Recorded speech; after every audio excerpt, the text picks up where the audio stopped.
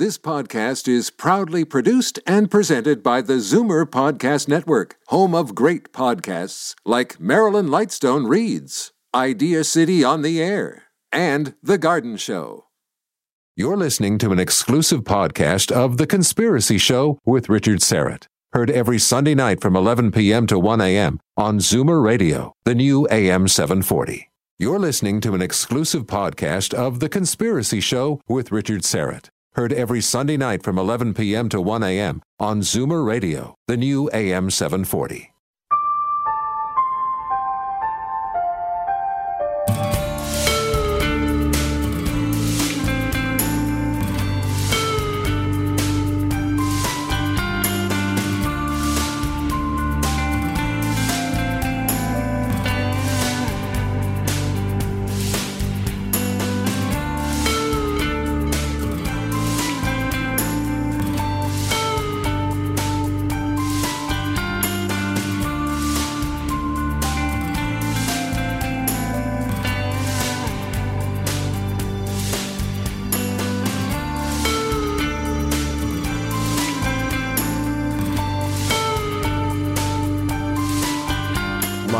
From Toronto, Canada, The Conspiracy Show with Richard Serrett from Zoomer Radio, AM 740.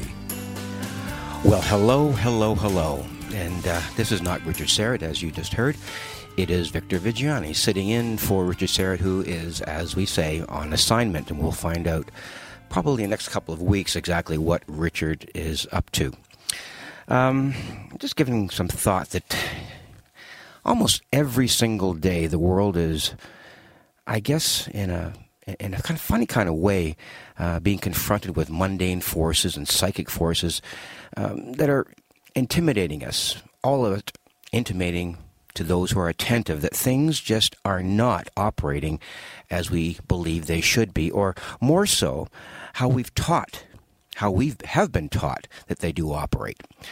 From politics to medicine, religion to philosophy, more and more information is coming at us and coming to light that the world and what lies beyond is not what we have been taught to expect. Some choose to ignore the adventure of exploring these matters, while others invite a different journey. You may have chosen to listen tonight for a lot of different reasons, but you are going to be hearing an escapade that examines the precarious, the risky, maybe, just maybe, everything we know is wrong. A chancy journey, maybe, yeah. And we welcome you along for the ride. My name is Victor Viggiani, and this is The Conspiracy Show.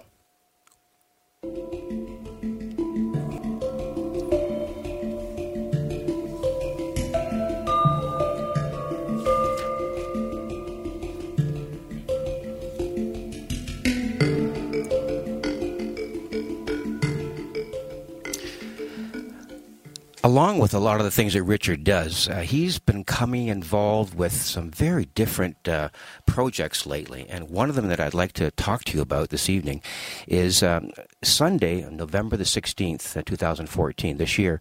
Richard is hosting a special all-day conference in Oshawa, Ontario. It's called Follow the Truth, the Conspiracy Show Summit. It will feature 6 incredible guests, including Roswell investigator Donald Schmidt, witness to the Roswell Forest UFO incident, Jim Peniston, physics professor Ronald Mallett to discuss time travel, and crop circle researcher Patty Greer. And also Jim Eldridge, author of Universe Solved, discusses the possibility that we're involved in a digitally manufactured programmed reality, otherwise known perhaps as the Matrix. That's Sunday, November the 16th at the Regent Theatre, 50 King Street East in Oshawa, Ontario. And if you're interested to look at some tickets, the box office number is 905-721-3399, extension 2. Or for more details, you can just email Follow the Truth Summit. That's followthetruthsummit@gmail.com. And as always, there is a website, and it's called followthetruth.tv. And that might be an interesting little project for you to consider this coming fall. This evening, the afterlife. something that is probably on our minds every once in a while when our head hits the pillow at night, or when the first thing happens in the morning. We think about what the day lies ahead and how things will work out. And eventually, when times of pensiveness come along, we always, I think, at least I do sometimes, think about my ultimate destiny.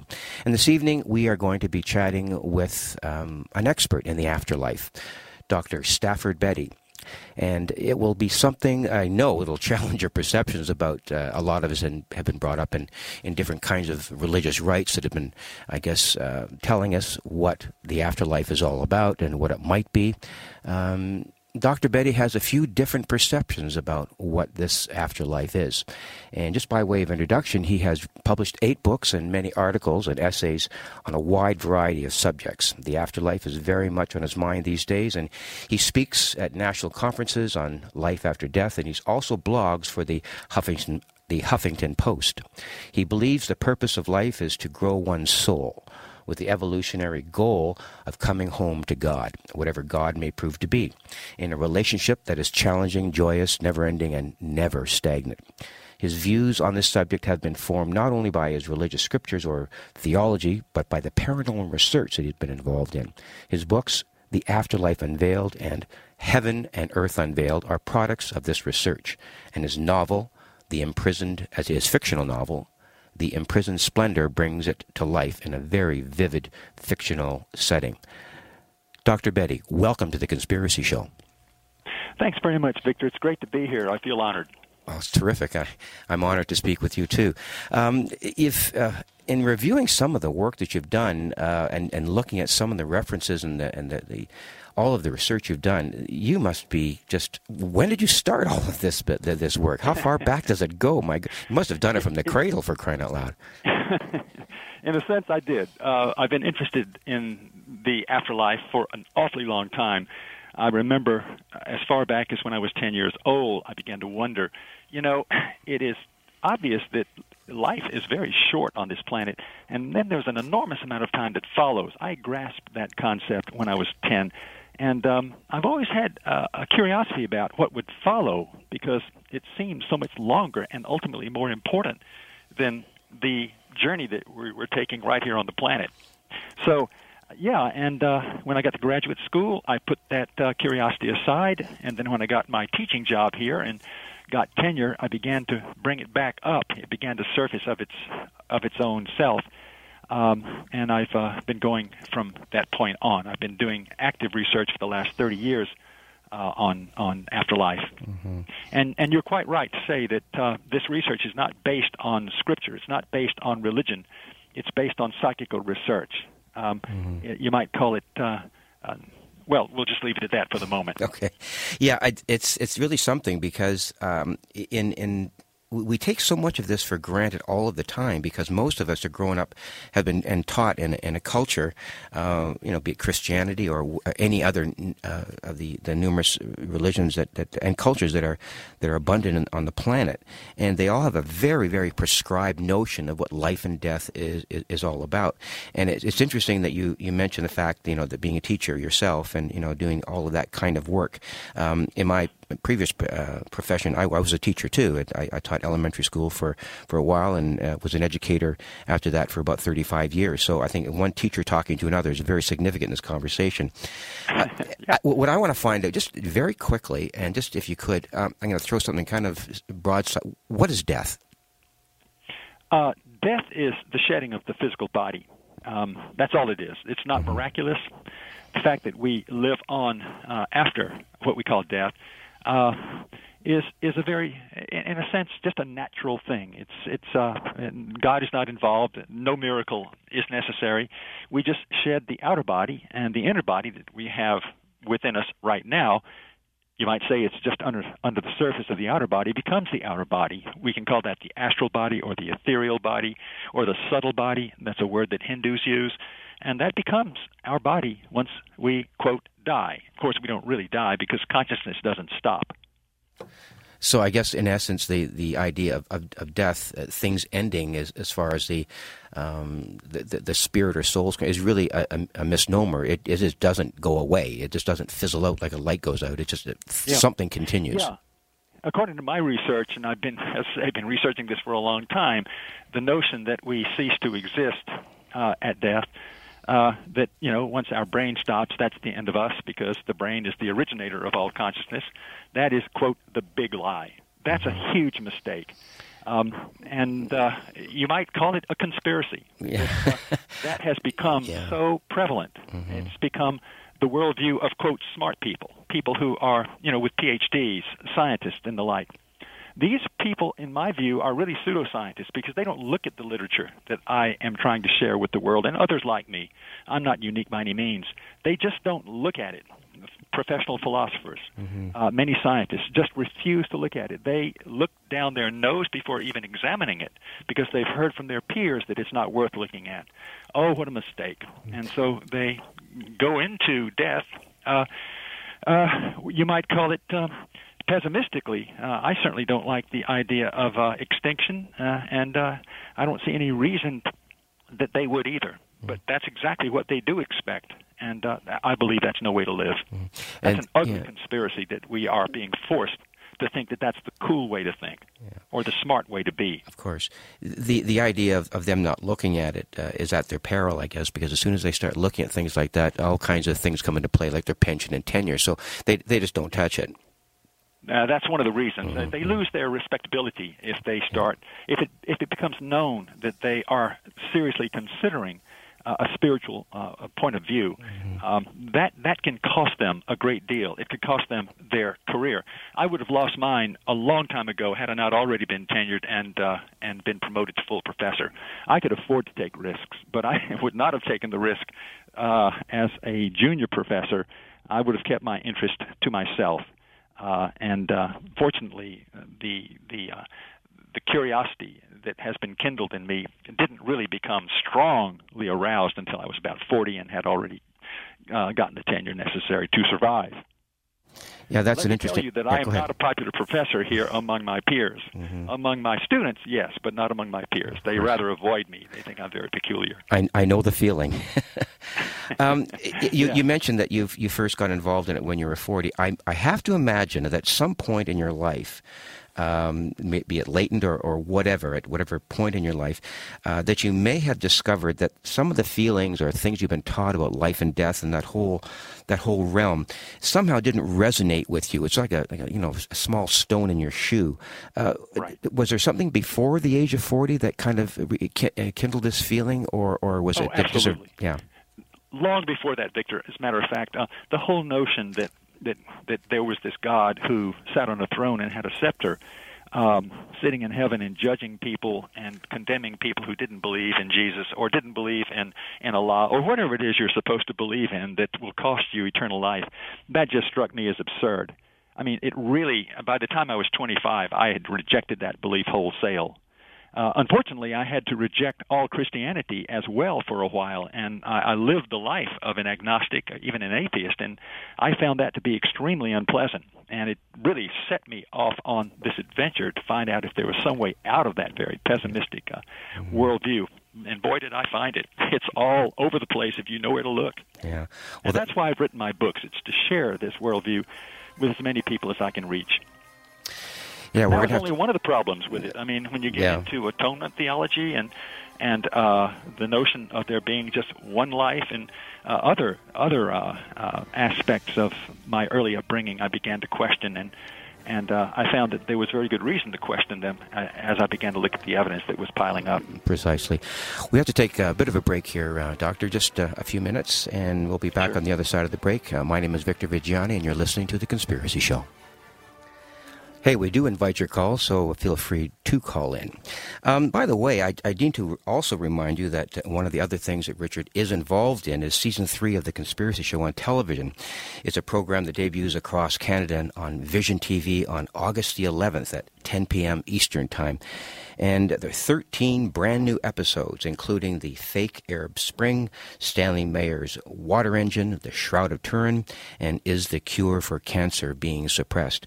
A lot of really vibrant things happening with Richard on television. We're really glad to see that happening with him. Also, too, if you want to become a member of the richardsarrett.com club, it's quick and easy and free. Just click on the blue membership area button on the right side of his website.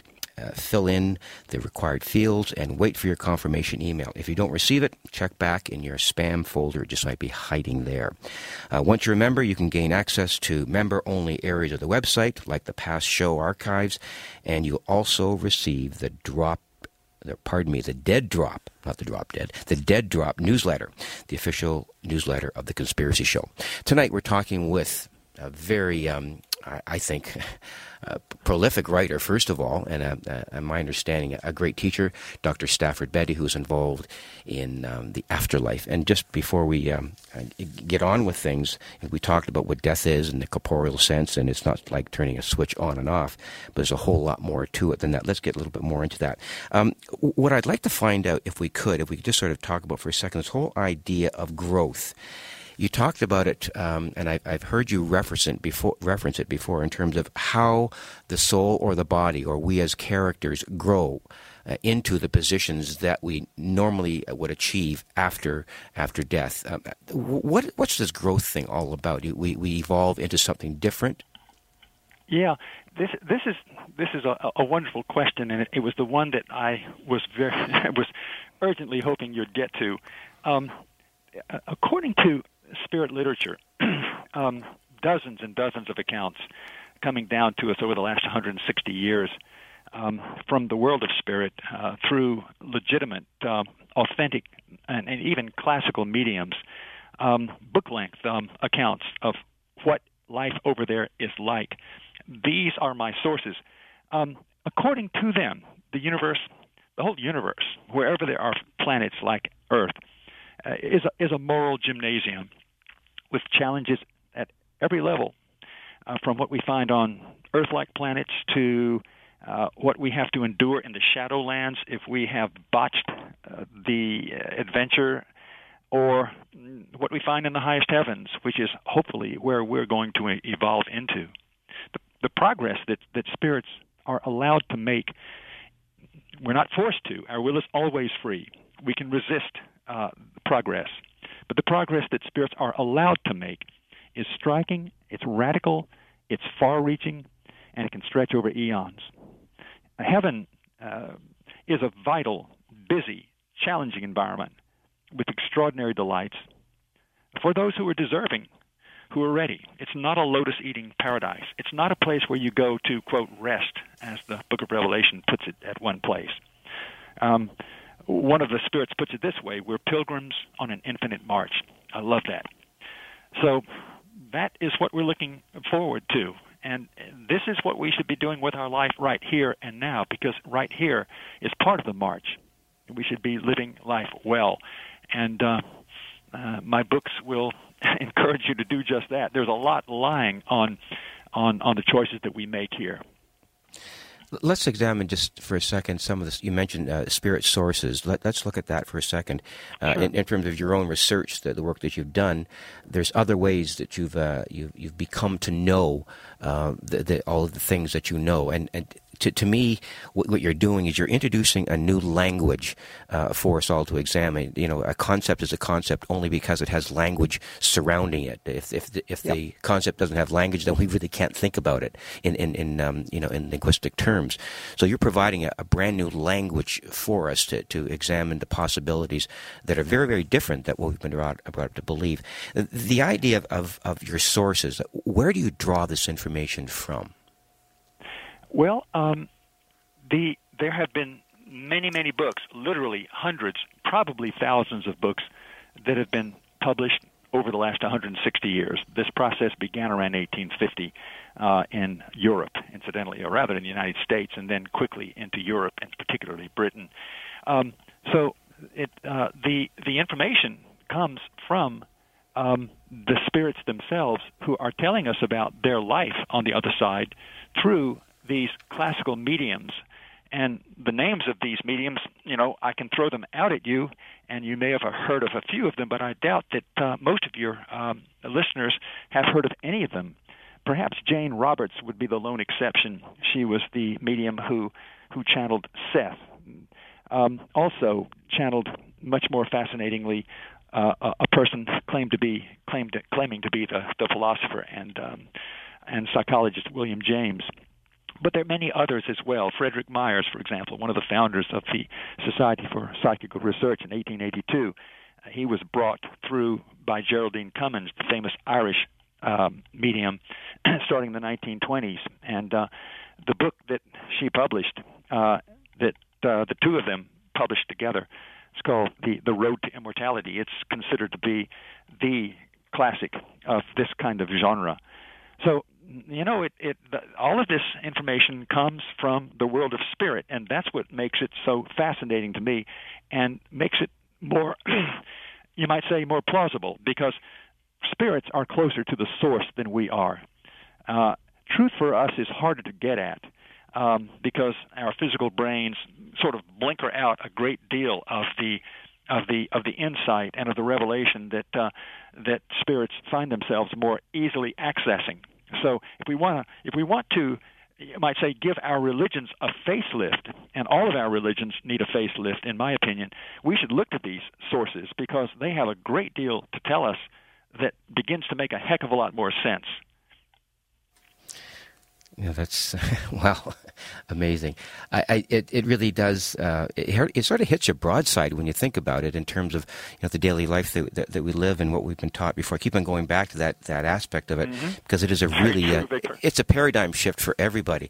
My understanding of the world after death is the place that you land up in, wherever that might be, is sort of a function, and it's sort of dependent on the quality of one's own character. Absolutely. Yeah, while you're in this life. Talk to us about that for a second. Yeah, what we call the law of karma. Hey, those Hindus and Buddhists got that part right anyway. You find that attested to in every source I've ever read. The kind of experiences that await us in the world beyond death are totally dependent on the kind of character that we build on planets like ours here. Not necessarily only in this life, but in previous lives. In other words, the kind of being that we are, the essential self that we've molded ourselves into by choices, by habits that grow out of many, many choices. That's the kind of being. That's the kind of, in other words, our karma will be based on the kind of character that we are. It's not based on the individual deeds that we do in some corny tit-for-tat fashion. It's based on the kind of character that we are. Now, all of us have made mistakes, and we're going to be confronted with those mistakes when we find ourselves deceased. We will be confronted by our lives. We'll have to go back over those mistakes, and we'll learn from them, and they will be painful. We will find ourselves rather brutally judging ourselves. We don't need God to judge us. We will be judging ourselves when the blinkers fall off and we see what really motivated us to do the things that we did that we're not proud of. But, the law of karma is very much in play, and the kind of experience and the kind of world that we will find ourselves in will be adjusted accordingly to the kind of being that we are. We will gravitate towards people like ourselves initially. And it doesn't mean we have to stay in the particular sector of the afterlife that we find ourselves gravitating to, but we will start out that way. So does this change the nature of God as we know it? I'm just wondering. You mentioned that we judge ourselves, and so it sort of dispossesses the idea that once you pass along, there's not going to be this man, as you said earlier, sitting on a throne, with a hammer in his hand, saying, you're here and you're there. We are forced to look at God in a different way. We are. God is not a judge who sits on that throne, as you put it. This is a childish way of looking at God. You might say this, that each of us has a tiny God component at the heart's deepest point. And so we see things with tremendous clarity once we shed the body. And that can be rather frightening if we've made a series of bad choices. We will begin to confront ourselves as we are. And what is doing confronting is that little that little God seed within us, what we call conscience here, it will be more available. It will be more awakened once we are, quote, dead. And so in that sense, God still is in play, but not as an outside force, but as an inner force, that little seed, that little God seed within us, doing the judging, doing the planning, doing, hopefully, the evolving if we choose to evolve, and that's completely up to us. So but it does make God look different, doesn't it? Yeah, it certainly does. It makes God look a great deal more attractive and more plausible. Mm-hmm. Yeah, because we're, in essence, what I'm hearing from you is that we're more or less in control of our own fate. We really are, and God is the source, in other words, and it's He gives us this incredible gift of life, and then the freedom to do with it what we want to, what we choose to do. That's a great gift, but He does not meddle much, if at all, in our lives. Prayers are effective, but in a way that we don't typically think of them. I can get to that if there's time. Mm-hmm. But yes, God needs to be reconceived and along much healthier, more plausible lines of thought. Well, I guess in a lot of ways because of the of what we've been taught. I mean, people have been conditioned for centuries around this whole idea of religious notions about heaven and hell, and just I was brought up a Catholic, and I have there you go. So, and I've shed a lot of those notions myself. I'm not exactly sure how that happened. Perhaps it's some sort of divine intervention. I'm not quite sure. I look at myself as a very spiritual person, but institutional religion is dead as far as I'm concerned. But that's another story altogether. Okay. Yeah. What I'd like to do is maybe look at this idea of after we get to the place that we're at. There's all kinds of different levels that we experience, and you talk about jobs that we have to do once we cross that line into the other realm, that promote a different kind of a presence after we're there. What do you mean by that? First of all, there are many occupations that are available to us. The heaven world, the good world, sometimes called Summerland. If we're decent people, we're going to find ourselves in a realm or a world that is attractive, that is lovely, and there will be many opportunities for the practice of loving service. And for those of us who want to evolve, we're going to have to get serious about loving service, more serious over there than we were here.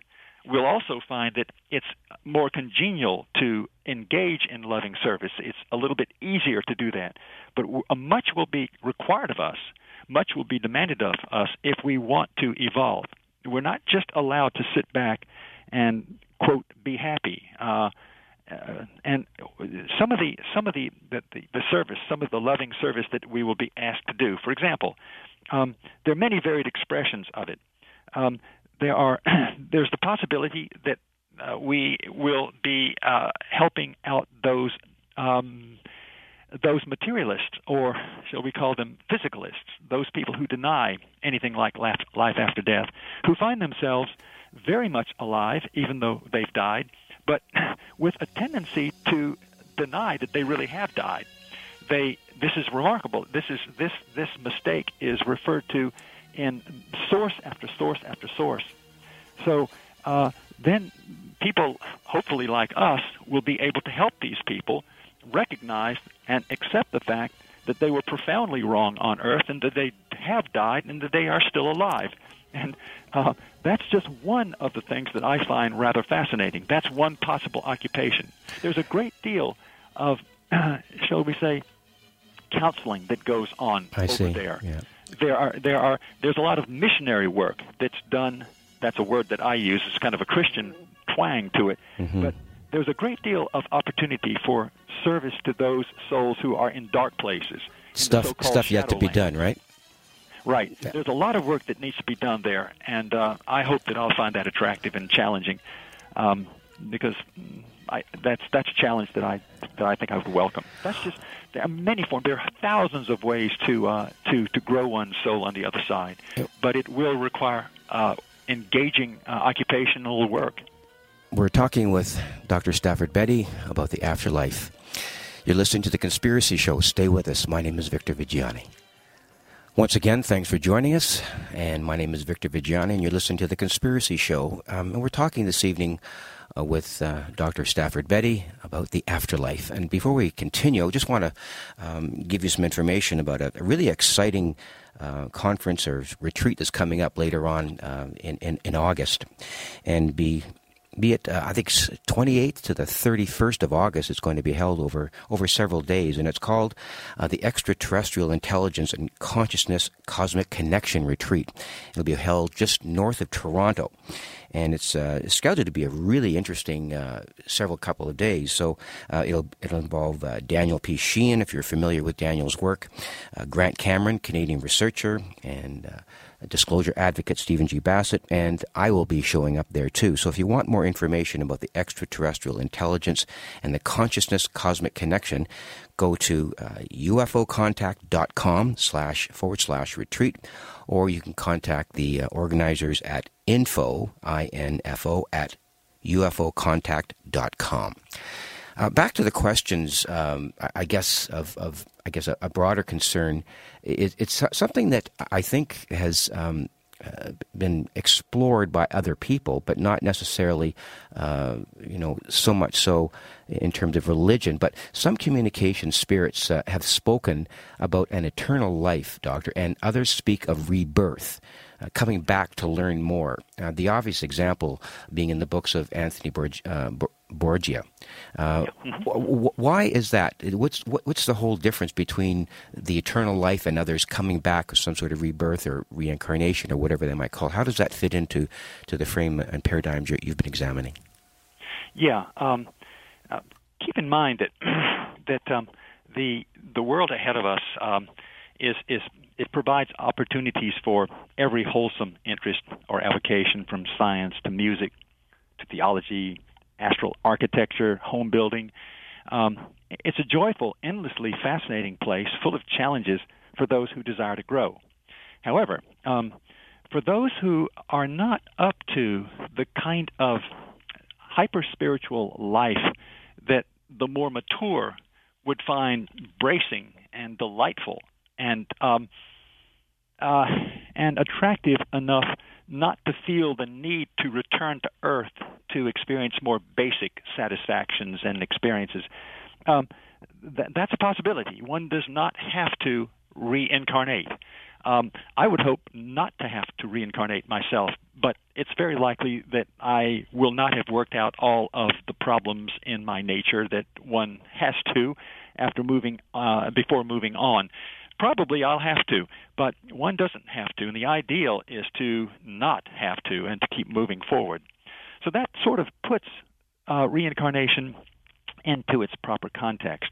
It's a great way to, you might say, grow at an accelerated rate. The challenges here at this level, at the level of a planet like our own, is great. I mean, we have to worry about death. We have to worry about just surviving. And this calls forth either great virtue for those of us who choose well, or great vice for those of us who choose selfishly.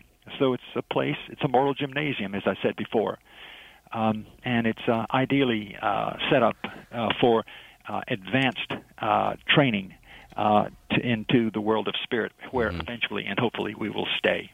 I love that term, moral gymnasium. That's an incredible concept. It's all part of that new language that we have to confront in order to understand this concept. Let me spend a second asking you, you mentioned that, so there's hyper-spirituality, and those of us who grasp the concept, we can get it. We know that something has to be done.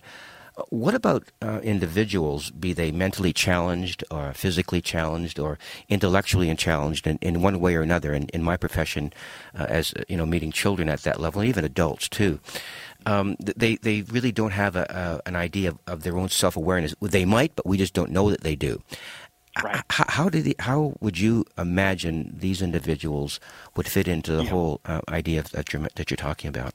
Right. Let's first of all talk about kids, children, toddlers, even individuals who die at an early age. What happens to them? They are taken over after becoming orphaned in reverse. Their parents haven't died, they've died, and their parents are back on Earth. Well, what happens to these kids?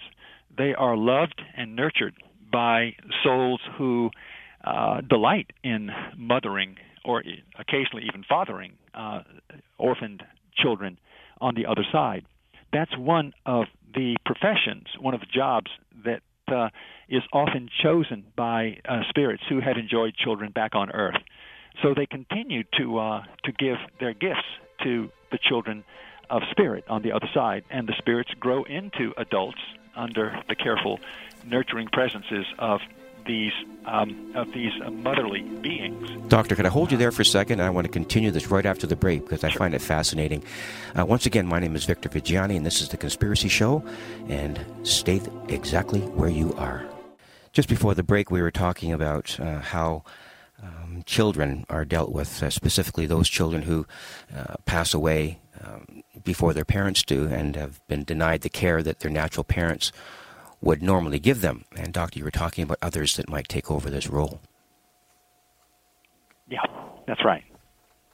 And you mentioned also adults, for example, who've been harmed, or mentally retarded people who are born with very low IQs and so forth. I think that was part of your question as well, Victor. Did I get that right? That's correct, Doctor. Right. It would be folly to try to guess exactly why those things happened to that particular individual, and I don't want to get into that. Of course. But there certainly would be the opportunity to grow in one way or another in those incapacitated states. The soul is not dormant. The soul is undergoing whatever experience it is really like to be in that kind of condition. I don't know what that condition feels like, but the soul is there undergoing it and will grow from it, probably without doing too much choosing, because there isn't much ability to choose in these very unadvanced states. So we'll just leave that question unanswered, and it is mysterious, but in the last analysis, the overall picture of the afterlife is that we're all left, in other words, we're left with a picture of the growing immensity and grandeur of the human soul when it responds continually to the call from its infinitely mighty and gracious Maker. That's what we're all called to do when we have the capacity to make those kinds of choices. And, of course, some individuals don't have that capacity. But you and I do, Victor, and most of the listeners also have that capacity. And it's the way we choose now in this particular life that's going to have everything to do with our progress in the world ahead. Yeah, it's a fascinating notion, and it takes a bit of courage to admit a question like that is kind of unanswerable in a lot of ways, because you don't want to get too far into the area of speculation on a matter so important like that. Exactly right. Of course. The other thing that I want to address with you is the whole idea is, and I keep on going back to the notion of how we've been taught about these things as Christians and others who believe in who are of other faiths. The ideas of heaven and hell, and the idea of purgatory, and this thing called limbo, which I never really understood. Are these all strictly contrived and interpretive notions of the Bible or inspiration? And I guess my question to you is, how could biblical scholars be so darn wrong about all this stuff? It's not biblical scholars who are wrong. It's the relatively primitive people who put together these systems thousands of years ago, hundreds of years ago, and we're stuck with them. And that's a shame. That's one of the problems with having a scripture. We don't grow beyond the scripture. And what I learned to do very early in life was to not get hemmed in by the scriptural passages that don't make any sense. There are wonderful passages in the Bible. For example, Matthew 5-7, Christ's Sermon on the Mount.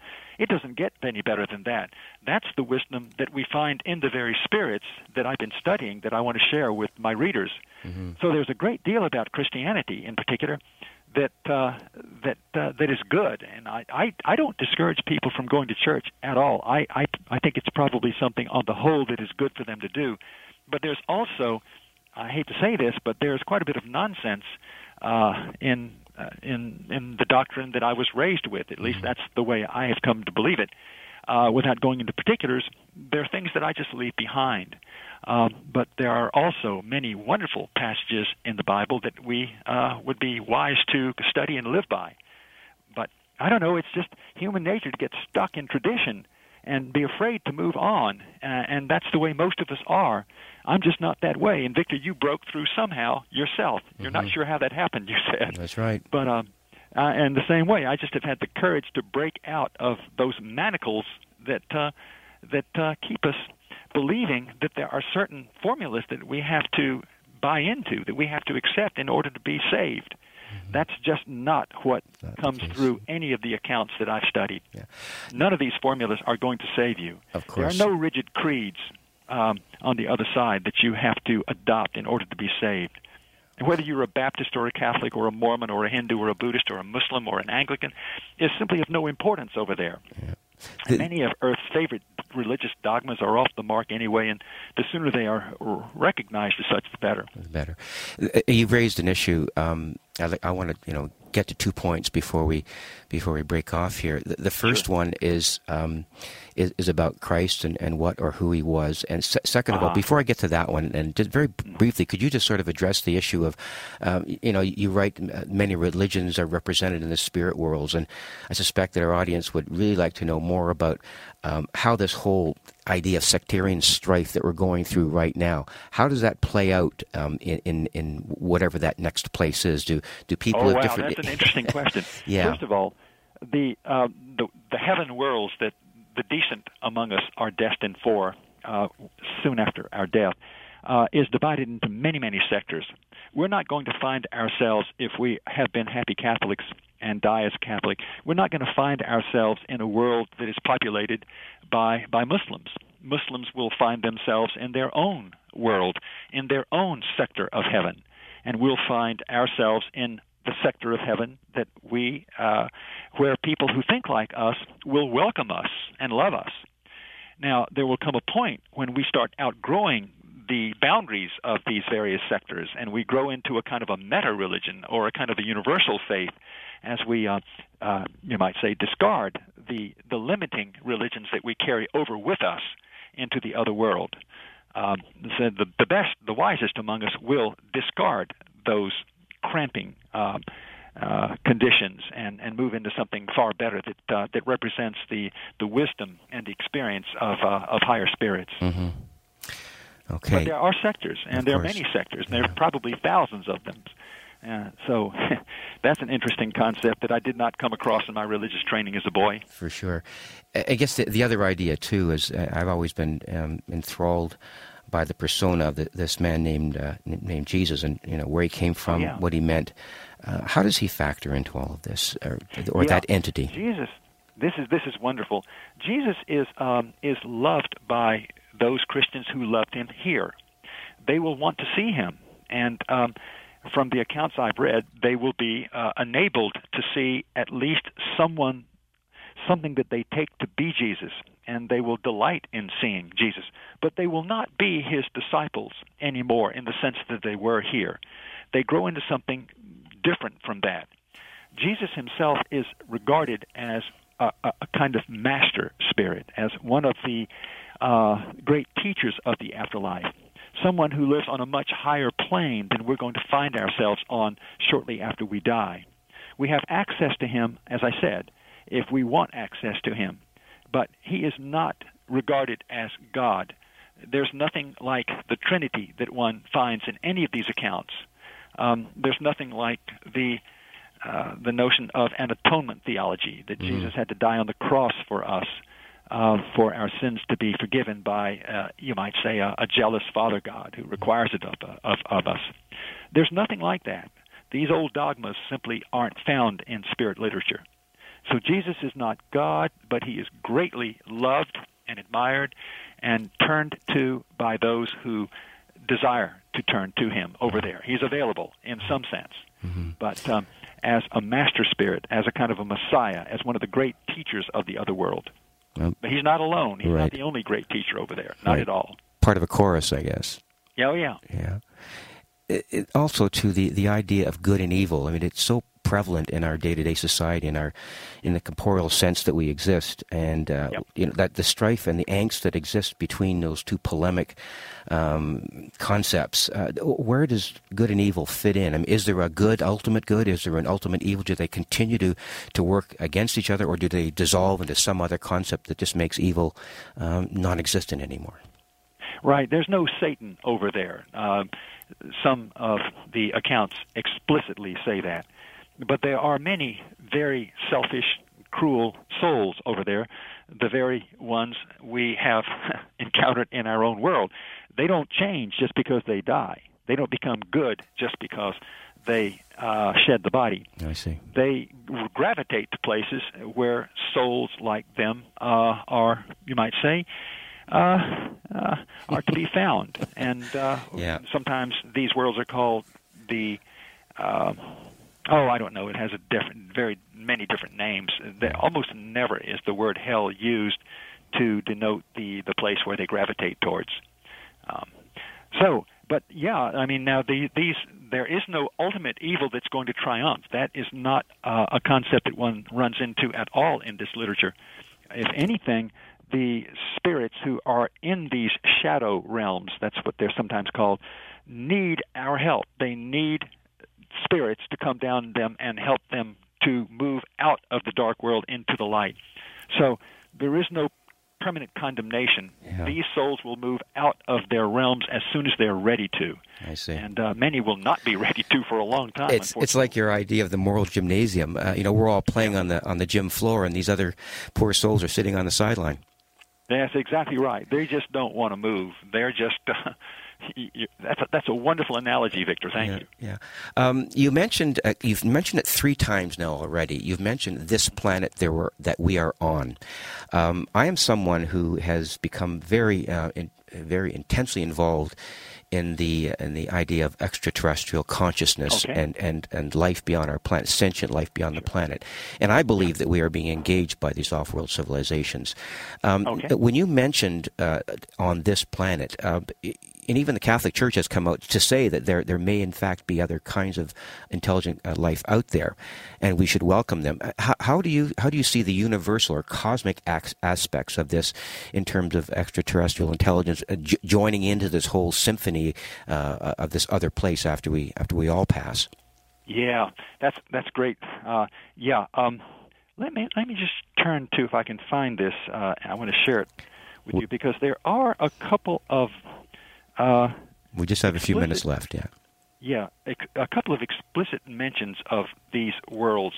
I can't find it, but yes, the experience we're having on this particular planet is regarded as quite similar to the experiences of others on other planets in other solar systems, galaxies, whatever. So it's not as if planet Earth is the only moral gymnasium. There are many. As a matter of fact, everywhere where there is conscious life and the ability to choose, there you find other moral gymnasiums throughout the entire universe. The whole point of living in these worlds is to grow our souls and to become more divine as we go deeper into what we essentially are and realize our destiny. I see. It just sort of adds a new dimension to the kinds of things that I've been investigating, because it seems to me that the whole cosmic reality of what we're involved in, and if we do believe in some sort of creator or the one, it just seems like it should all fold in together at some point with all of us being engaged in. In any case, yes, I do want to thank you so very much this evening, Dr. Viggiani. You've enlightened me for sure, and I hope that you've given some food for thought and planted some seeds for our listeners this evening. So is there any website that you want to mention or anything else that you want to talk about before we just sort of leave?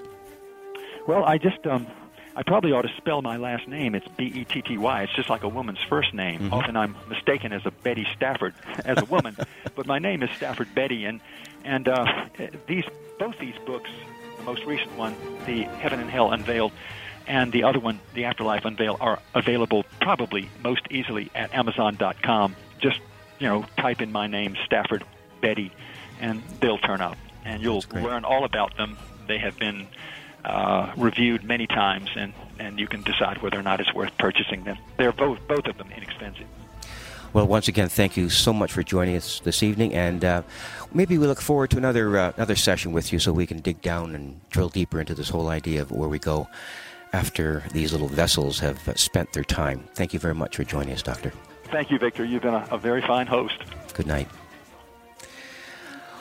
Well, wasn't that something? I'm not sure where you go from there. I know you've got a lot to think about. Continue to do that. Thank you for listening. My name is Victor Viggiani. You've been listening to The Conspiracy Show.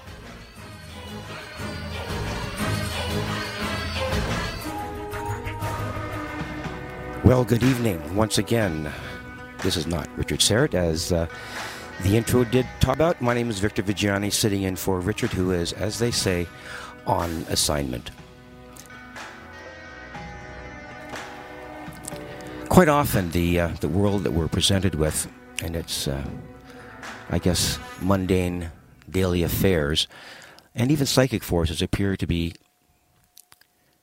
forcing us, be attentive to something that we may not really recognize, and that is probably that we're not operating in a system that we fully realize and consciously understand. As a matter of fact, just about everything, at least I'm beginning to understand, it's not the way it really is. And this whole idea of a matrix, that we might be living someplace beyond, or at least there is something else beyond where we are, comes into play a lot. Be it politics or medicine, religion or philosophy, more information is coming to light that the world that we see and what lies beyond is really nothing like it really should be or expect. I guess some of those people who are listening this evening, I guess you're reluctant to take those matters on, to really kind of challenge yourself, to kind of push forward, and that's quite all right. You know, we can all reside in the places that we're comfortable, but others invite a different journey. And for those of you who are listening tonight that want to take a different journey, we will be investigating the perilous, the precarious, the risky, and just maybe realizing that everything that we know is wrong, or at least badly incorrect. It's a chancy journey, and we welcome you along for that ride. Join us, will you? My name is Victor Viggiani, and you are listening to The Conspiracy Show.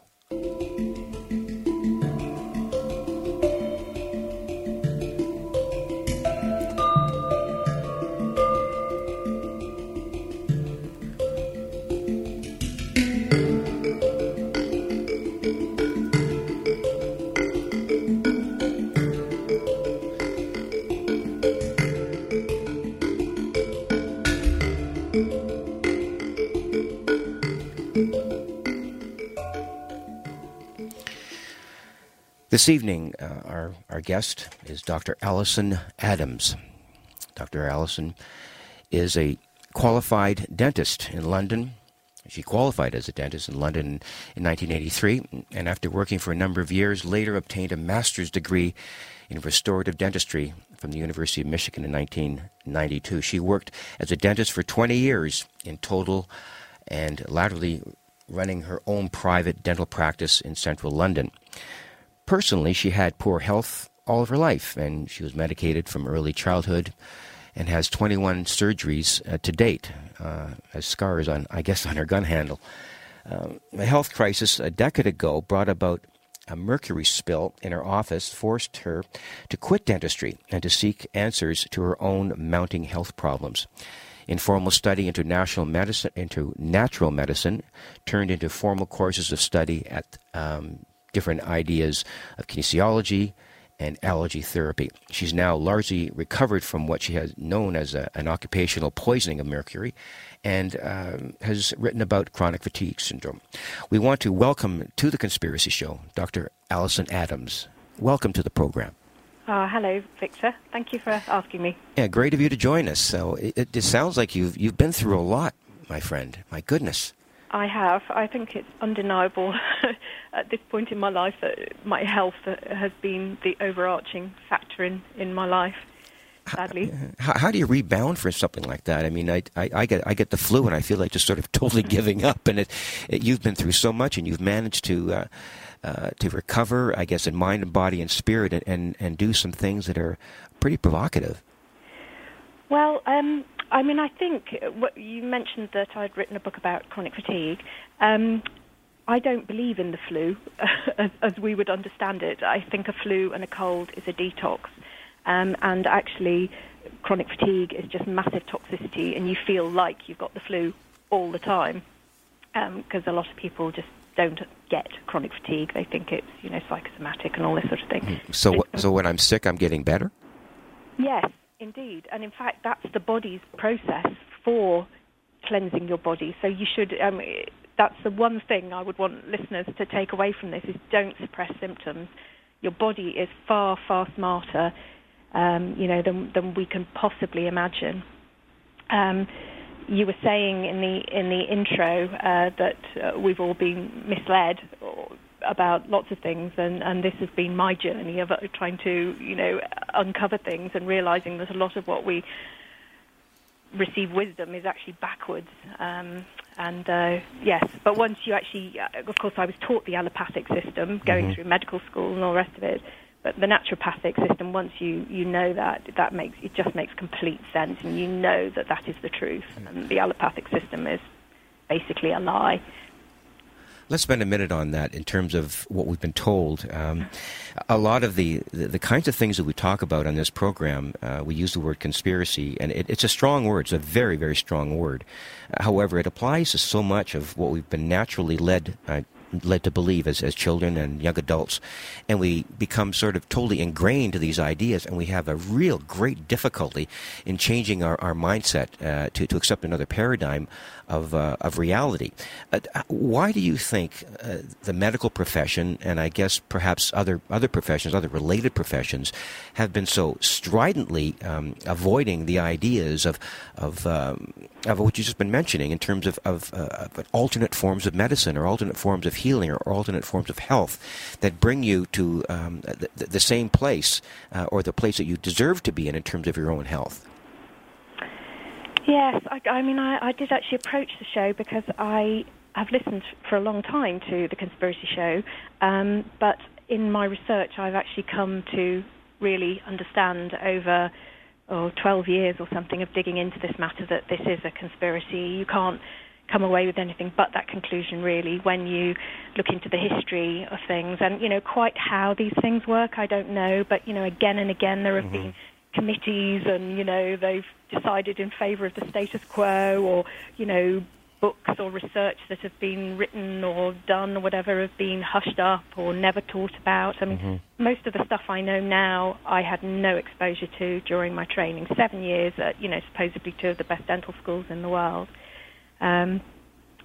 So I don't know. I mean, I think it starts young, and the Jesuits saying that, give me a child until he's 7 and I'll show you the man. I mean, most people don't fundamentally change their concepts about anything, it is said, past the age of 7. It's very confronting, and it was very confronting for me, and the only reason I was willing to do it was because I absolutely knew I'd exhausted what allopathic medicine had to offer me, and that I was going to die if I didn't find a solution. So, that made me open. But, I will willingly admit I bristled at a lot of the ideas that I now am espousing, 10, 15 years ago. Of course. Because of my training, because of what we've been taught. And, I think if you talk to most doctors or dentists, they will tell you that at their school they were taught, this is all you need to know. Don't look outside of this paradigm. Everything else is quackery. They love that word. And they don't know. They simply don't know some of this information. And they don't know that what they perceive as incurable diseases can be cured, because they're not seeing it within their, in their frame of reference. It's almost like, if there's anything, the training that I received, I was a teacher by profession, and as a after that, an elementary school principal. I went through 2 years of training as an educator, as a teacher, and after that, once I got into the educational community, I realized that I was carrying around like a huge stone tablet on my back with everything sort of written in stone. And it was about 2 years into that profession that I realized that I had to unshackle myself from that tablet that was hanging around my neck for at least 4 years into my profession. And once I relieved myself of that tablet, of all that stuff that was written in stone, I felt the sense of freedom to explore things and go at it from a totally different perspective. Was that sort of your ideas to how you sort of moved into this alternative way of looking at medicine? Yes, on that subject, do you know of John Taylor Gatto? Have you heard of him? I have heard it. Yes, I have. Yes, as a matter of fact. He's an interesting man, but he too was in education and completely rethought, everything he'd been taught, and he's quite an entertaining person to listen to. Well, I just think everything we're exposed to, is fairly carefully controlled, and I'm actually just doing an article which I'll publish in the next couple of days, but about the harassing of natural medical and dental practitioners, because they get given a really hard time, and many of them flee certainly North America. They have armed raids on their offices all the time, and they're dragged through disciplinary proceedings and that sort of thing. So the message is that you don't need to raid a natural practitioner's place with armed guards. A SWAT team of 725 people. It's ridiculous. It's done to scare the living daylights out of people and to discourage everybody else from stepping outside of beyond the line that's been laid down. And of course, all of this is strictly enforced by all the the General Dental Council in the UK or the American Dental Association or whatever. So there is a standard of care, and you have to stick to that. As I imagine the same with teaching. This is the way it's done. And that also doesn't allow for any innovation. The innovation is then supposed to come out of the dental schools, but, the people least likely to innovate are the people who have sucked it all up, regurgitated it and proceeded and been promoted by the system. Right. They're never going to see outside of the box. They're really not. Of course. While we're listening, I just want to point out to the audience that your website, I'll mention it here for you, www.mouthbodydoctor.com. So if you're near a computer and you want to follow along with us, some of the ideas that the doctor is talking about, we more than invite you to tag along with us. Before we launch into some of the more specifics of the kinds of things that we posted on Richard's website in terms of mercury, etc., I just want to mention to you something that I think is relevant to all of this. Those of us who have been involved with the dental profession in the past, it has been something of a scary notion. And when I was very, very young, my dad brought me to a dentist. His name was Dr. White. He's long gone. But I began to fear that whole concept of going to some place where someone put metal things in your mouth and then did things to you. We're going to break here for a second, but I want you to think about that during the break, Doctor, because there are people out there who are in abject fear of dentistry, of dentists. And I want to address that issue before we move along, because it is something of almost a passionate feeling among a lot of the people that are listening right now. So after the break, we'll get more into that. We're listening to The Conspiracy Show, and my name is Victor Viggiani. Stay with us. There are a number of things that I'd like to bring our listeners up to date with. One particular really exciting thing that's happening with Richard over the next little while, actually this fall. On Sunday, November the 16th, Richard is hosting a special all-day conference in Oshawa, Ontario. It's called Follow the Truth, the Conspiracy Show Summit. It will feature 6 incredible speakers, including Roswell investigator Don Schmidt, witness to the Rendlesham Forest UFO incident, former Sergeant Jim Peniston, physics professor Ronald Mallet, to discuss time travel, and also crop circle research expert Patty Greer, as well as Jim Elveridge, author of Universe Solved, discussing the possibility we're all living in a digital program reality called The Matrix. That's Sunday, November the 16th at the Regent Theatre, 50 King Street East in Oshawa, Ontario. And if you want to get a hold of tickets, the box office number is 905-721-3399, extension 2. Or you can just go to the website followthetruth.tv. And you'll be hooked into one of Richard's new enterprises, and there are going to be other places that he's going to be visiting over the, I guess, even in the North American continent as an extension of the Follow the Truth, and we're looking forward to that. This evening, we're talking to a very interesting individual who has, I guess, had some very different kinds of insights into the dentistry profession. And Doctor, we were talking about Dr. Alison, we were talking about the idea just before the break, and I raised the issue of the fear aspect of that a lot of people psychologically go through in terms of getting to the dentist to the detriment of their own health. What's this all about? Does it have to do with pain? Does it have to do with some psychological notion? What's that all about? Because I went through a lot of that myself personally. I think it's totally legitimate. So I wasn't wrong. No, I mean, I think there's nothing normal about being taken to an office and having somebody in a white coat, stick needles in you, drill your teeth, etc., etc. None of this has happened. If people are in their native environment, eating their native foods, gazelles don't need dentists. Chimps don't need dentists unless they're caged and being given the wrong food. And it's the same with humans. We shouldn't need any of this. And there was work done by a dentist researcher nearly 100 years ago called Weston Price, and he went round all the far-flung places of the world where they'd never seen a white man before, and he actually catalogued their health while they were eating their native diet, and then he was on site when the Western foods, all the processed foods and the sugar and, all the rest of it started arriving. Right. And their health just fell apart in a matter of just a few years, and the health of their children as well, if the mothers were pregnant while they were eating that food.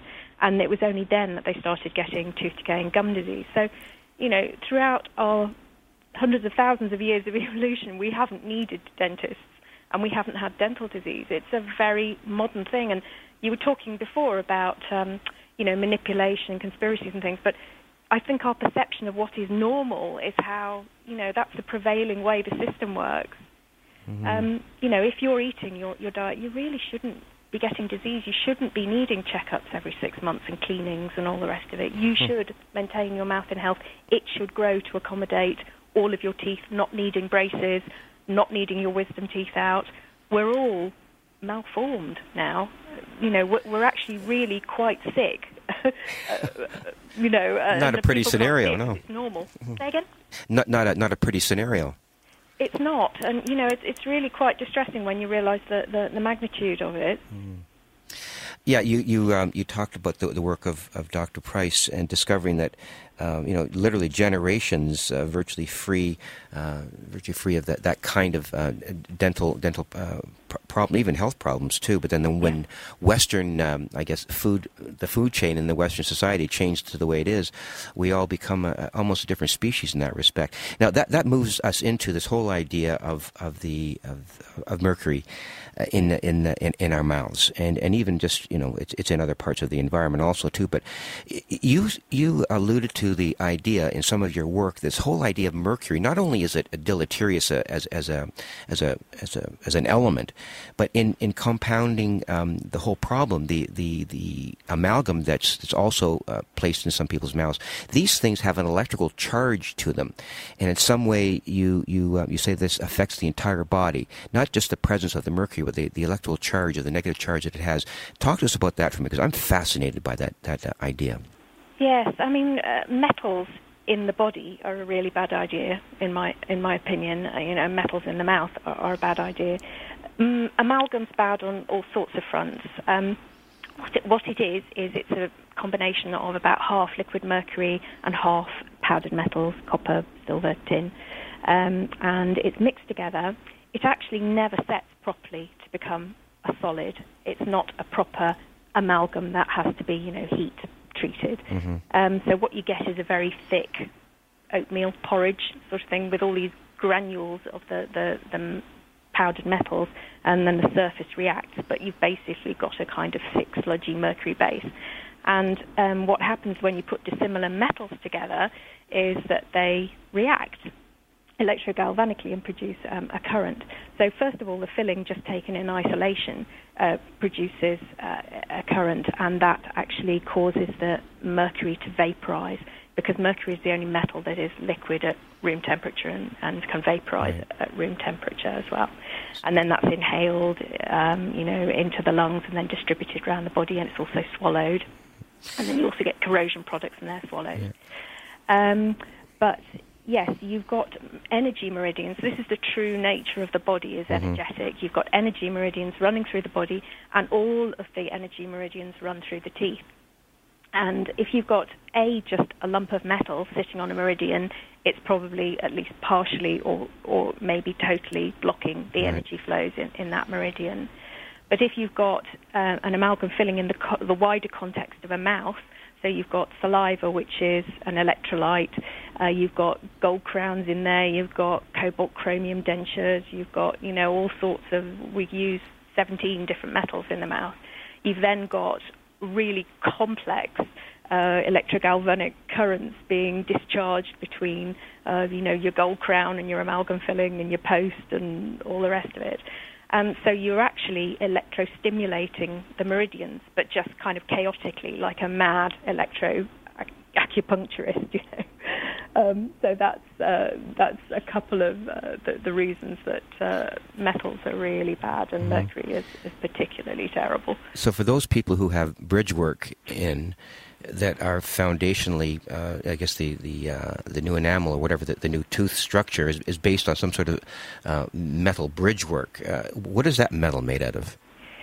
Yes, a lot of people think that their crowns, particularly on back teeth, are all ceramic, but the chances are, unless they particularly requested that or the dentist has particularly made a point to them that was all ceramic, the chances are that they're not. Their chances are that it's porcelain bonded onto a metal base for strength. That's a bit of a movable feast, what they're made of, but they certainly often contain nickel, which is a carcinogen, and 10% of women are allergic to nickel. They contain all kinds of things, some precious metals, there'll be some platinum and some gold, silver, but they, obviously that's expensive, so they try to reduce the quantities of that. But it has to work, mechanically so that it retains the porcelain, but there's all sorts of different formulas there. But I must say, when I first kind of got into all of this, I had my amalgam fillings removed by a biological dentist, and I actually got through that without too much trouble. But when I actually then cottoned onto the whole metal thing and went back and had my metal crowns removed and had them replaced with ceramics, I felt terrible. And blood tests just last year show that I'm allergic to 13 different metals, all of them, well, either in my own mouth or, I was occupationally exposed to them. And I think that's actually quite common, and it's particularly common in women, probably because we wear jewellery and have pierced ears and things like that. So we get sensitized to metals more than men. Now, you said you had some of these things removed, and I know quite a few people that I know have had them removed. I know someone who was talking to me, and I was indicating to them that I'd be talking to you on the show this evening, and her dentist indicated to me that if those things are, if the mercury is removed in whatever way they remove it, it somehow affects the structure of the tooth and makes the tooth less viable. Not only in that, the vapors are also exposed to the body. Should someone have them removed? You said you had them removed. At what degree of risk is there if you do go and get your mercury fillings removed? Well, there is a risk, and you do need to be informed, and actually that's the topic of my book, The Natural Recovery Plan. It addresses the whole issue of toxic metals in dentistry and their safe removal and detoxing your body of the accumulated metals. So if you want, chapter and verse on that, refer to that. It's very important that the fillings be removed safely by a biological dentist. There is, even with the best will in the world and even with the dentist trying to protect you, when the dentist drills on the filling, there is a massive release of mercury vapor that is the patient is exposed to, and so it's the dentist and their staff. Now, run by me again what you mean by a biological dentist. Just run that by us again. Right, this is a kind of term that's gaining currency. There's a whole spectrum. Some dentists get that mercury, inserting mercury in your teeth isn't a good idea, and that they're mercury-free or mercury-safe and/or mercury-safe dentists.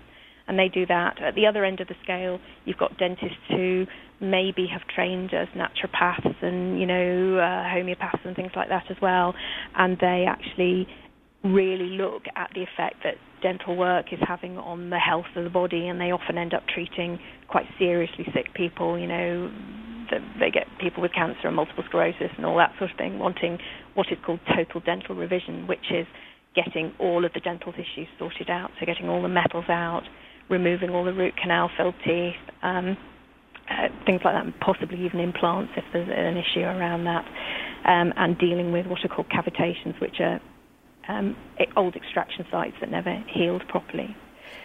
So it is really important that you'd go and see a biological dentist. There's an organisation called the International Academy of Oral Medicine and Toxicology, IAOMT, I think it's .org, and they have a listing of appropriately trained dentists in Canada, I think, as well.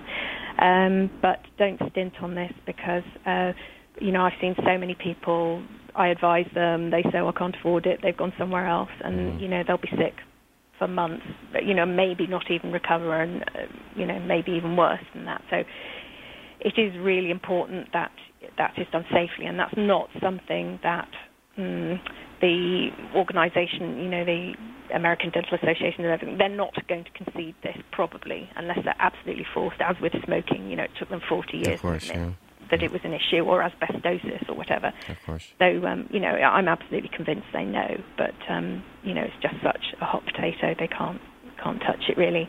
And they've taken such a strong stand over the decades that they can't, say anything without losing face.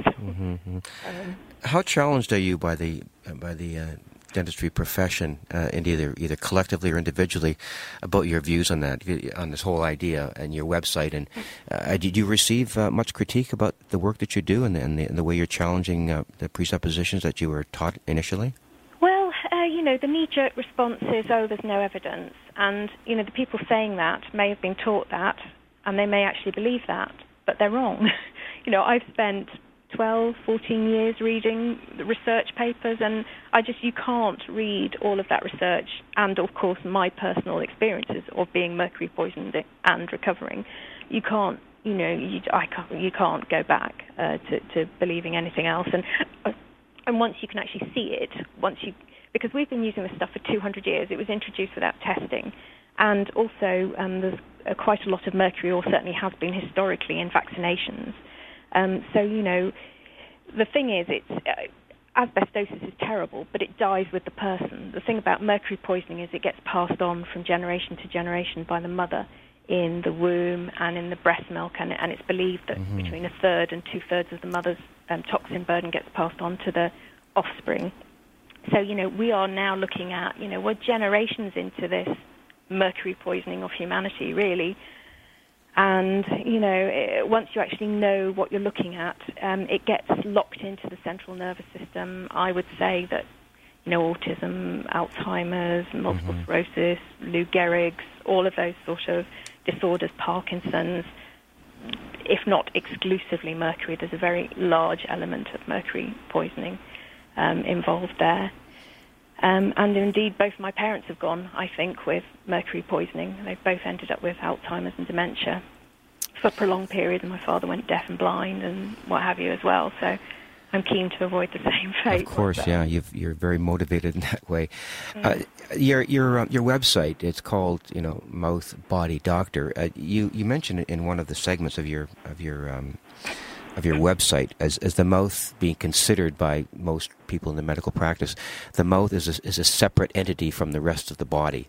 Yeah. I've heard a lot of other kind of talk that, from some naturopaths, that they can, look at your nails and discover what kind of problems you may have health-wise. People will look at your eyes or even your skin tone. How does the mouth in itself, it's a very complex part of your body, how does that tell a practitioner what your body type is? Right. Well, this whole system has worked by division and separation. I think the current paradigm. So dentists, deal exclusively with the mouth. They're not allowed to deal with anything below the neck. Doctors don't get taught practically anything about the mouth. So if there's any oral problems, they kind of, give antibiotics or something, or refer them on. Yeah. So So there's no cross-fertilization of ideas between those two disciplines.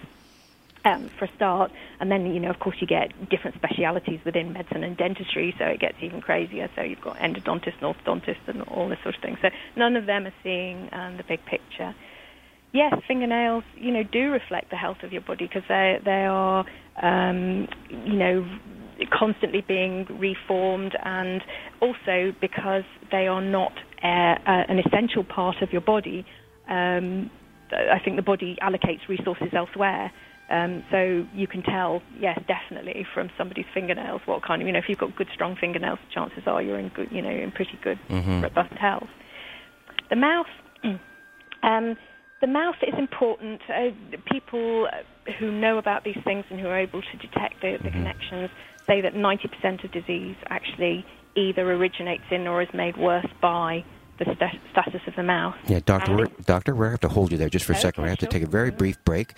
Fascinating conversation about the health of your mouth. In any case, you're listening to the Conspiracy Show, and my name is Victor Viggiani. Stay right where you are. And we are back to the Conspiracy Show. My name is Victor Viggiani. I want to just bring you up to date on a few things that Richard Serrett, our regular host, is up to. One of the really interesting things that Richard has been doing is television. He's getting into that medium more and more. And what he's done lately is his new show, The Conspiracy Show, on television will be debuting across Canada on Vision TV on August the 11th at 10 p.m. Eastern Time. There'll be 13 brand new episodes. I think that's exactly what Richard's doing over this the next couple of days, is doing some of this work. And these episodes will include the fake Arab Spring, Stanley Mayer's water engine, the Shroud of Turin, and is the cure for cancer being suppressed? So keep an eye out for that kind of thing happening on Vision TV beginning August the 11th at 10 o'clock p.m. Eastern Time. Also, if you want to become a member of Richard.com, it's quick and easy and it's free. Just click on the blue membership area log on his website, richardserrett.com, and fill in the required fields and wait for your confirmation by email. If by chance you don't receive it, check your spam folder by just clicking on your spam folder, and perhaps it's hiding there under a different name. And once you're a member, you can gain access to member-only areas of the website, like past show archives, etc. And you'll receive the Dead Drop newsletter. I was going to say Drop Dead, but it's not that. It's the Dead Drop newsletter, the official newsletter of The Conspiracy Show.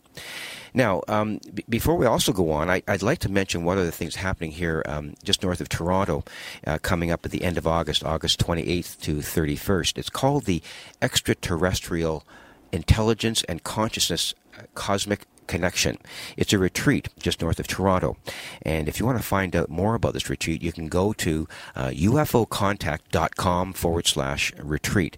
And you'll be looking at all kinds of information about how to sign up for that retreat. The guest speakers will be Daniel P. Sheehan, Canadian Grant Cameron, Stephen G. Bassett, and just maybe myself. I might show up there too to contribute to that evening. That's the Extraterrestrial Intelligence and the Consciousness Connection later on in August. This evening, we are speaking with the Mouth and Body Doctor. I guess we're going to have to call it that for now, because it's a great way of describing what our guest is all about. Dr. Alison Adams, a qualified dentist who has been sort of, turned around in her profession by a number of personal experiences and investigation. Before the break, Doctor, you were talking about how the mouth has been considered a separate part of the body by practitioners. And I guess the way that's happened is because I guess everything in our life, and particularly medicine, has become so compartmentalized versus holistic. How far along the whole continuum are we as a generation in understanding that medicine is much more holistic instead of the compartmentalized discipline that we've been brought up to believe? Well, this has to come, but it's still a challenge because you've been inducted into the other system, and still sometimes I find myself going back into the old way of thinking, and then think, oh no, But the thing is that we have to join the dots.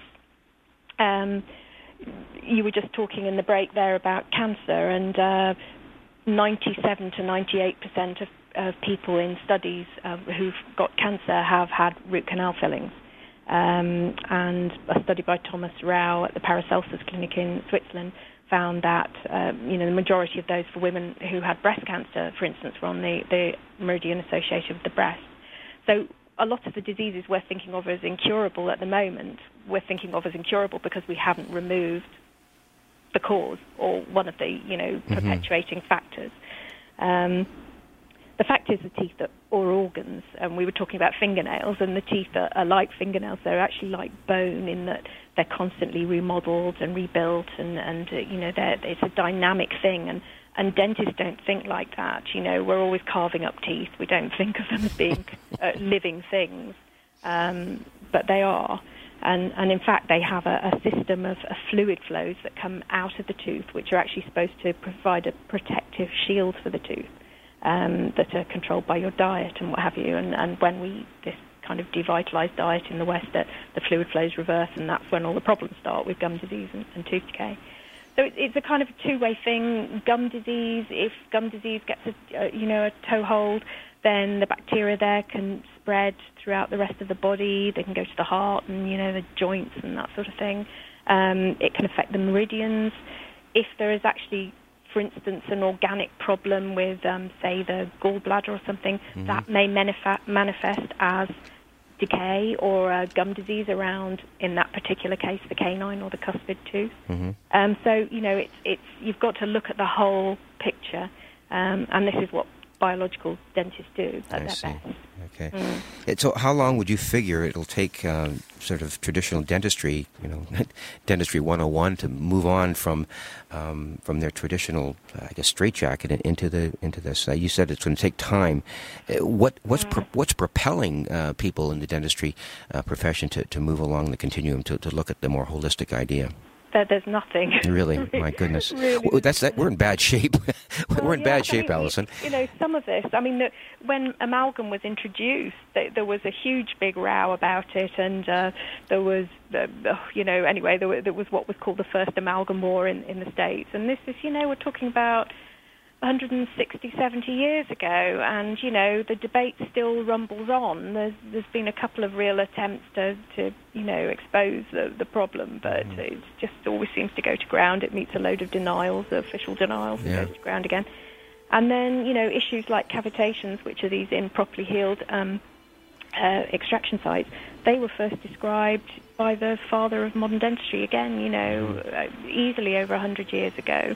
And still there's no acknowledgement of that. The research work into the problems that root canal fillings pose, that was all done 80 years ago, 90 years ago by Weston Price and his research team. And again, that's all kind of, been covered up. And, so I think when it comes, it's going to come suddenly, a bit like the fall of the Berlin Wall or something like that. It's got to happen. Yeah. Going to have to take another break here, Anya, and great talking to you, and we'll continue our conversation on The Conspiracy Show right after the break. My name is Victor Viggiani. Stay with us. And welcome back. We're talking with Dr. Alison Adams about your mouth and what's in it and what it might lead to if you don't take care of it properly. And it sounds like from how we're going is, I would say, 98% of the population that's listening to this program right now, if not resident in North America, are suffering from some kind of effects of this, or potentially they might be. A while back, I had a guest on, Dr. Magda Havas, talking about electromagnetic poisoning coming from the internet routers and different types of computers and so on. So we're surrounded by that, and the smart meters that are on the sides of our houses here in North America, and also too, things like aluminum and deodorant. I have a really big, growing problem with all of that, in that I'm sort of the opinion that as human beings, we are engaged in a whole series of extinction behaviors that eventually are going to rub us out from the face of the planet. And that's not a pretty scenario. But we seem to be ignoring some of the more specific things that we need to do to release ourselves from this kind of stuff. Is this a political thing? I mean, looking at it in a very in the wider context, Alison, is there some sort of, as we mentioned earlier, some sort of conspiracy that we are just built in to ignore this stuff, and we're just sort of destined to become extinct, or is there a way out of this? It's a tough question, but I'd like you to take a stab at it.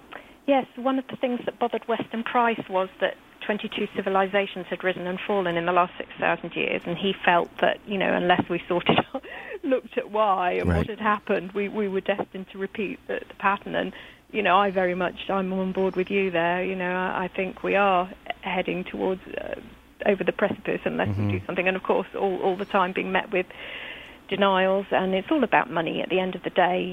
That the reason that you don't know about the dangers of Wi-Fi is because it's now the leading earner in the world, isn't it? Course, yeah. And the other thing is that these subjects tie in with one another. I've actually got another website, the naturalrecoveryplan.com, and I've got quite a lot of information there about dental stuff as well, but also Wi-Fi and all the kind of bigger dangers as well. Of course, the metals in your mouth act as antennae for electromagnetic radiation. She was saying that, yeah. Yeah, and also, as I say, the mercury actually gets distributed around your body, and every molecule of mercury will act as an antenna as well within your body. So you are an antenna anyway, because you're just, a hairy bag of salty soup, speaking personally. But the metals certainly, and things like if you have an MRI scan or whatever, if you're actually subjected to intense electromagnetic radiation, we know that your fillings emit more mercury, a third more in that case. And yes, if you use your mobile phone, that promotes more mercury vapor release and all the rest of it. So yes, I live in the countryside, but I venture into London occasionally, and I'm just appalled and horrified by the fact that people just obviously have no idea. They're on their phones 50% of the time, it seems. They've got them in their hands or in their pockets all the time, and no awareness of safety or that there might be a hazard. Because they've not been told about it, and it's been denied. But I don't have Wi-Fi, or I do have a Wi-Fi router, but I turn it off. I have a mobile phone, but I only use it if I'm meeting somebody, that sort of thing. I'm very aware. I just had, I actually posted a video about it, but I had my house surveyed for EMF and, took the measures they suggested to rectify. So there are things you can do, but yes, I don't know what the smart meter program is like in Canada, but I think they're going to start rolling it out here next year. Yeah, there was one German individual who I corresponded with, and he's involved in a his own program in Germany of suggesting to hydro companies electric companies that they get rid of their smart meters, and he has one approach that has proved to be very successful. He takes a sledgehammer to his smart meter and says, "My goodness, somebody destroyed it. Better come and replace it with something." And it's a rather revolutionary way of dealing with a problem, but it does get fixed in that way. Apparently, if you do that 3 times, they won't bother replacing it. Well, I guess you try all kinds of things. For just a second here, there's a lot of our listeners out there, be they mothers or fathers, new mothers or fathers, new parents. They've got children, either very, very young or on the way. What advice would you have for them in their first little foray once the child begins to enter the realm of visiting a dentist? Where would they go? What should they do? What should they look for? Right. Well, I think a lot of this is about taking things into your own hands. Don't expect a dentist to fix the problems. You've got to do it. And that starts with the mother's breastfeeding. That is so important because the actual action of suckling as opposed to sucking on a bottle, which the suckling actually spreads the jaws and promotes proper development of the temporomandibular joint, whereas sucking on a bottle actually, they suck the cheeks in and that collapses the arch. And this is why we've got this huge problem with kids, a vast majority of kids needing braces when they're older. So you're saying that, hang on a second now, you're saying that I never realized this, that the act of sucking on a nipple from a bottle is different from a mother's breast. Is that what you're saying? Yes, suckling on a nipple, the child works the tongue against the palate, and that spreads the jaws. It's all a beautifully designed, cohesive system, and we interfere with it at our peril. If you give a child a teat on a bottle, they suck the cheeks in, and that collapses the dental arch. So this is why, as I say, you need orthodontics. This is why our jaws aren't developing, and many people need their wisdom teeth out, etc., when they're older.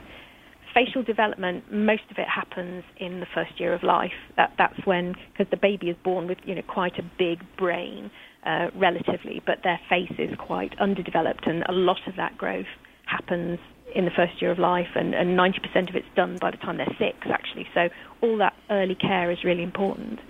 I would say what you wean the child onto is terribly important. What you feed the child is terribly important. What you want to do, not that you shouldn't take your child to the dentist, but when you take your child to the dentist, they shouldn't need anything doing, but that's down to you.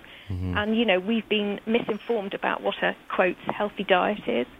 I would say you want to have a nutrient-dense diet. So don't give your child processed foods. Don't give them sugar. Don't give them, refined stuff. Don't give them cereal and toast for breakfast. Give them scrambled eggs or bacon and eggs. They need they need the vitamins in the animal fats. This was one of the main findings of Weston Price's work.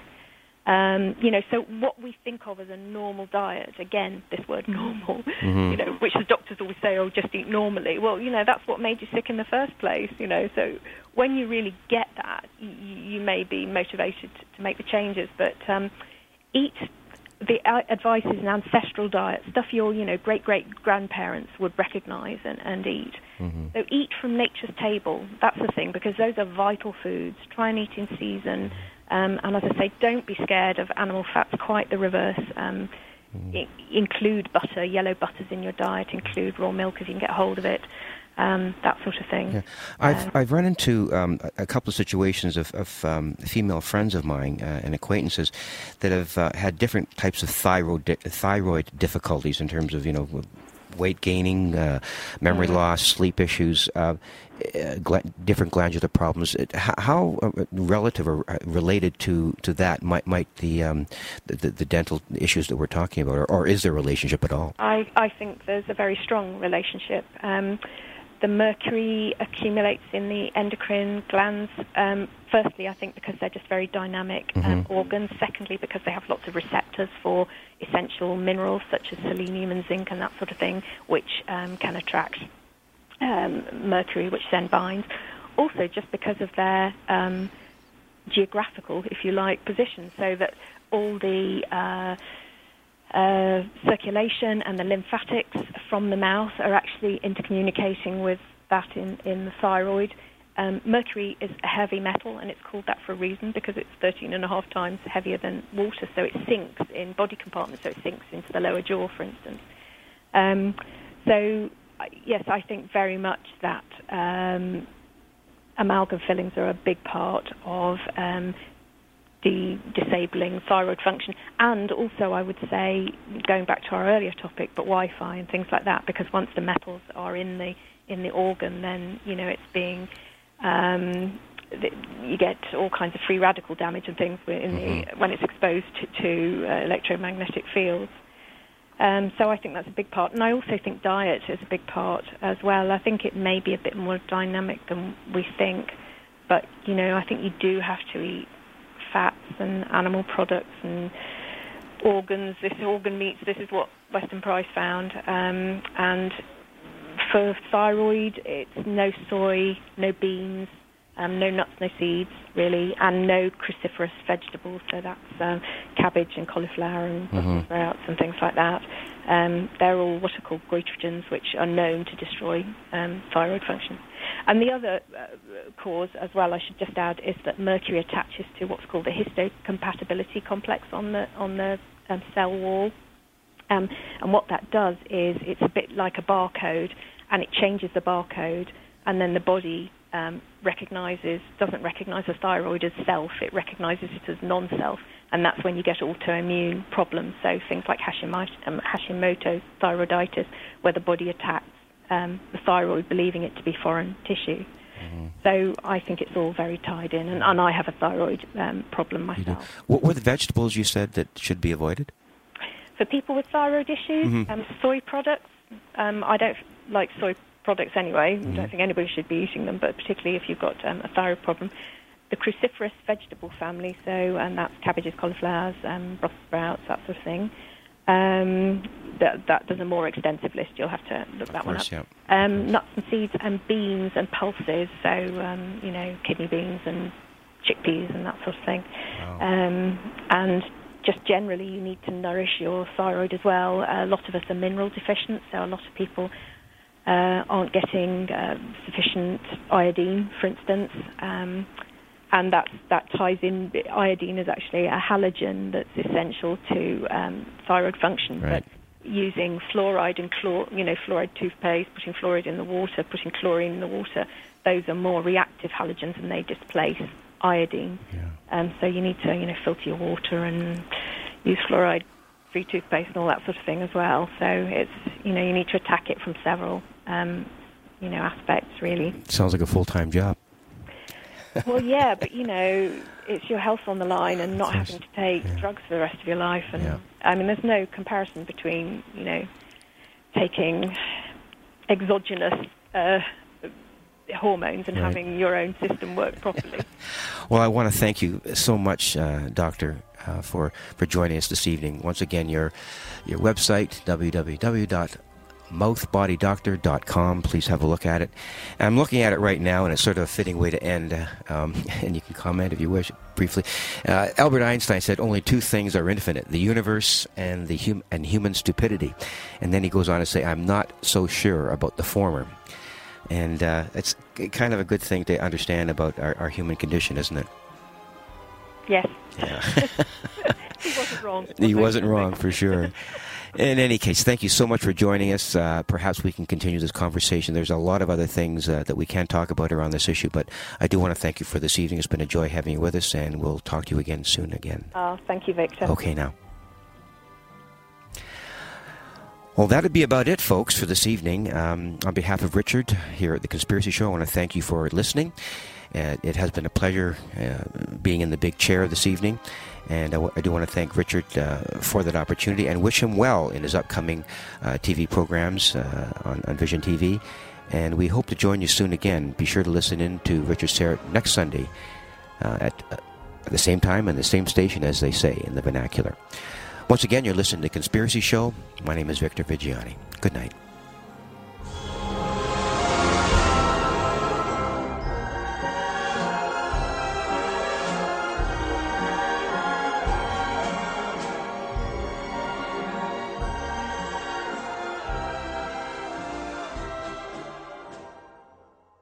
This podcast is proudly produced and presented by the Zoomer Podcast Network, home of great podcasts like Marilyn Lightstone Reads, Idea City on the Air, and The Garden Show.